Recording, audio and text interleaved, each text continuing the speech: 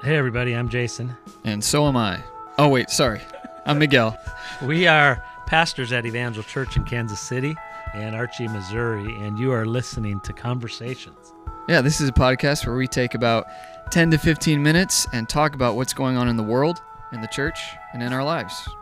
Or really anything that we end up talking about. Yeah, sometimes we go down some strange and fun and interesting paths. And sometimes as well we'll have conversations with other people over specific topics, and sometimes it's just the two of us being serious or possibly even goofing off a little bit. Yeah, we hope that you really enjoy these, get something out of them, and thanks for being a part of our conversation. Thanks for joining us for Season 3 of Conversations. This week we are talking about going cross-cultural. That could be generational. It could be with other people of faith, or it could be people outside the faith. This 5-episode series, though, we're joined by Pastor Marqus Rose and one of our board members, Gene Boyd, and we're specifically talking about race and some of the tensions there that can be eased by having conversations that are cross-cultural. Yeah, we hope that these episodes encourage you to have cross-cultural conversations and just give us a better appreciation for how we're different.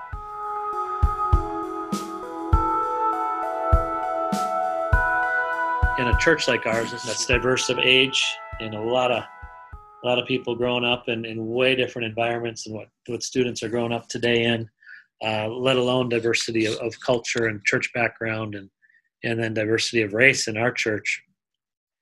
I've been super, 99% proud of our church, even though we haven't been able to see everybody and what I feel is happening. But my question is it harder or easier being in a diverse church right now, or both?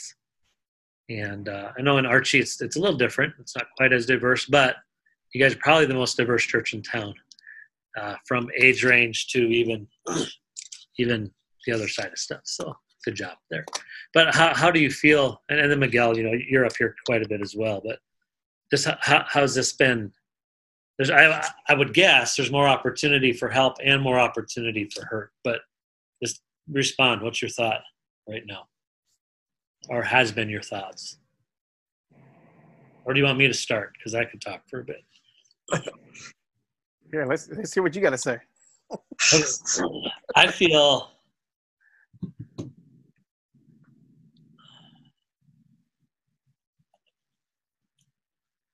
oh man. Okay, maybe I don't have a lot to say. It's a nuance. It's a very interesting, because up until this point, to be just as candid as I can be, it's really been easy is not the wrong word. It's just been, what's right, and you know what to say, you know what Scripture says, and so you just say it. And that's kind of been, well, let's look at the woman at the well. There's a lot of prejudice going. Let's talk about that. So probably the first time I felt interestingly tense was when Marcus said, let's do this on purpose. Let's have some cross-cultural conversations last year. And then we're like, okay, who's showing up on this and how are we going to be? And so that was, and then I was like, okay, that was a good litmus test to see where our congregation was, but also I spent more time thinking, praying, and preparing for that than even Sunday morning services, just because I knew it was so important. This moment here, I don't even know if I have words to quite describe the feelings, because we're not together. And I'm not saying spiritually, I'm saying we're not physically together. There's something that's lost across the screen when you can't see body language. You really almost shouldn't write about it, it feels like. Anything I've written, I'm rereading 100 times. Just because, and then everyone's already on edge with the pandemic, and everyone's already feeling like going, and not that we don't love each other, but it's rare to have a moment where we aren't 90% like, yeah, let's go win people for Jesus. Let's have kids service. Well, half the people are like, no, let's not have kids service, but they're being great. But right now we're already kind of like, I don't know if I'm ready for that, or I don't know if I like that. And then to throw this right now, there's been some moments of extreme vulnerability of, I hope we all come back when this is over, because I don't know what everyone's feeling. Now, those are in my weak moments and in the difficult moments. And then what I'm seeing is not that. I'm super grateful that for what we have and the opportunity for us to have conversations like that. Like, I know you guys have been conversations you're saying. I'm like super proud that you guys would choose to be part of our church and then have those conversations and in some small way be a representative of Evangel while you're doing that. And hopefully we have some good things coming there. So there's a big mix there, but it also feels like, is someone going to hit that pebble and the hill's going to wash away and what's going to happen? But because these are testing moments. Are we really with each other? Are we not? Are we really going to have these conversations? Are we really going to be for one another? And I sometimes I don't know that till you're in the middle of it. And I feel really excited about how the church has responded, and even in moments where people are like, "Why are you doing that?" They're saying, "We know you love us, and both sides, whatever side you're on, whatever race you are, we know your heart." And that's, I don't know, that's I guess how I'm feeling. It's great, and it feels a lot different. And I'm really happy to have people that I can just say, "Would you guys join me in a conversation?" Like, yeah, let's do it. Versus, I don't know anybody who I would even have a conversation with this about. So this is super healthy. But man, it's felt real vulnerable in this season. So hopefully that makes sense. I'll stop.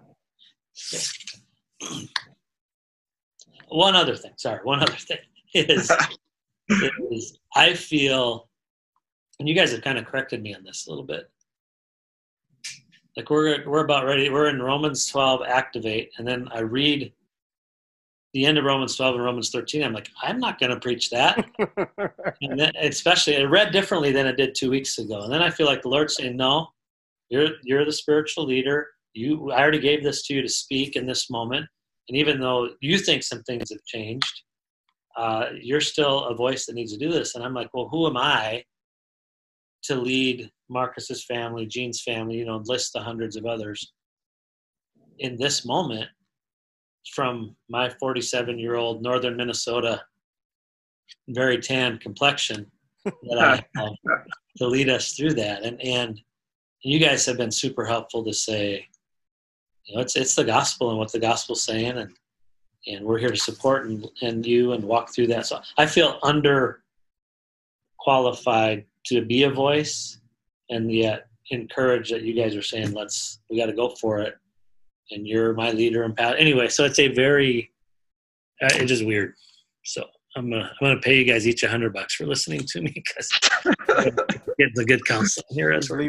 Just leave it in my mailbox. Actually, I better not have said that. Let's erase that part. I'll take it or something. So, yeah. No, I think that your feelings are kind of across the board. I can say, for at least for myself, is those are mixed emotions, and I think it is when it is you have those wins where you're like, this is why I signed up to do ministry. And then you see those posts, or you get those questions, or you get those texts, or you get that person, and you're like, oh, that's the same person that sits right over there, and you're like, oh, they go to our church and they think like that. I'm like, oh my goodness.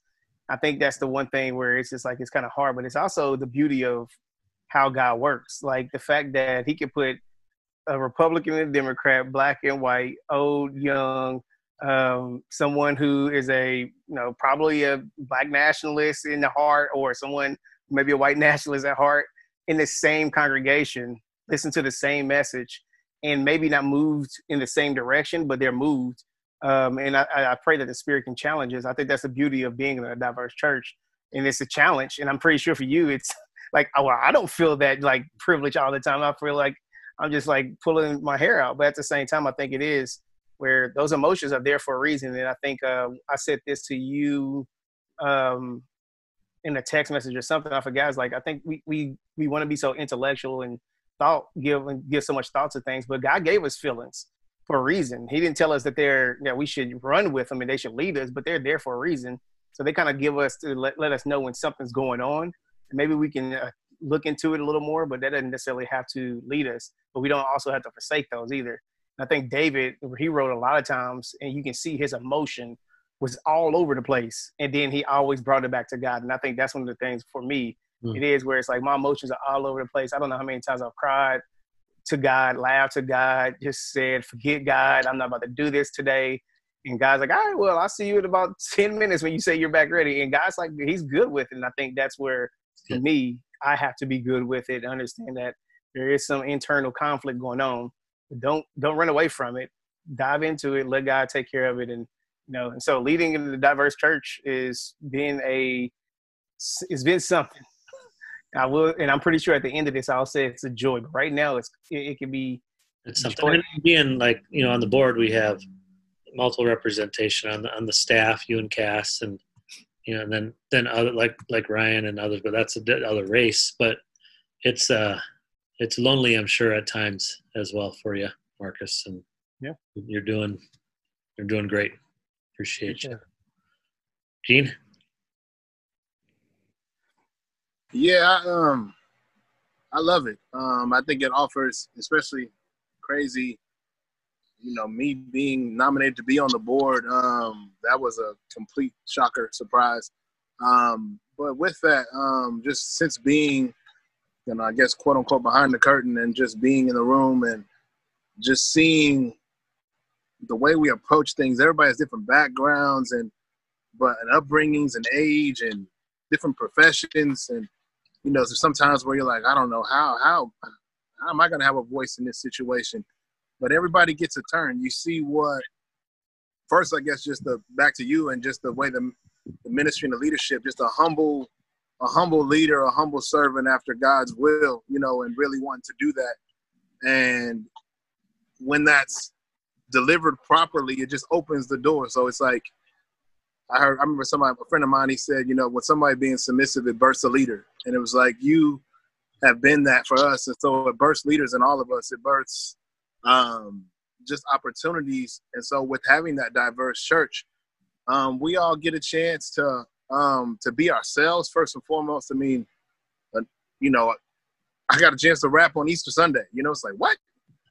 Who gets to do that? I would have never in a million years. I was always told you can't rap in church and rap doesn't belong here. And you give me the microphone before you even take it on Easter Sunday. And it's just amazing to be a part of the body and seeing that. And so with this, with Pastor Marcus bringing the cross-cultural and you guys, bringing that last year, with us being ahead of this where we can talk about this and nobody's surprised. It's like, hey, we've already been doing this now, should we be doing it more or less? Who knows? But for us to already have adopted this practice and we're kind of ahead of it, it's nothing new. It's just an extension of Evangel, and it is a good thing. It comes with its challenges, but challenges are made to be met. Yeah. And so we'll overcome them together or fail together. Yeah. Yeah. If you're living, it's challenging. Doesn't matter what you're doing. Miguel, any thoughts? Yeah, I would just say, if you're not familiar with Archie, Archie is a town of about 1,000 people, predominantly white, would be an understatement. I can't remember the exact. I know it's high 90s or whatever. And so there's not a lot of racial diversity. And one challenge that I have just for people in a context like this is it feels like racism is just easy sometimes when you're away from kind of cultural tension.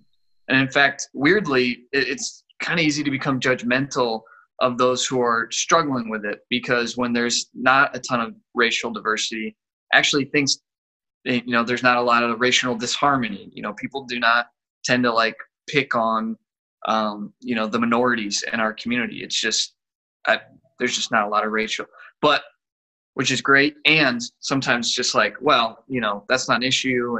And I don't understand why people are making a big deal of this when you're trying to bridge a lot of different bridges every day. It is more challenging, and that would just be my thought on this, is especially for those who are far from it. It's weird, but it's easy to be judgmental in a weird way, if that makes any sense. Thanks for listening today, everybody. If you enjoyed this, we're asked that you make sure to subscribe to our podcast so that we show up in your feed every week. Yeah, also, we'd love to hang out with you in person. You can join us at the Archie or Kansas City campus in person at 9 or 10:45 a.m. on Sundays, or you can join us online and view it that way. Yeah, so that would be awesome. So here's what we want you to do. Have a great, great day.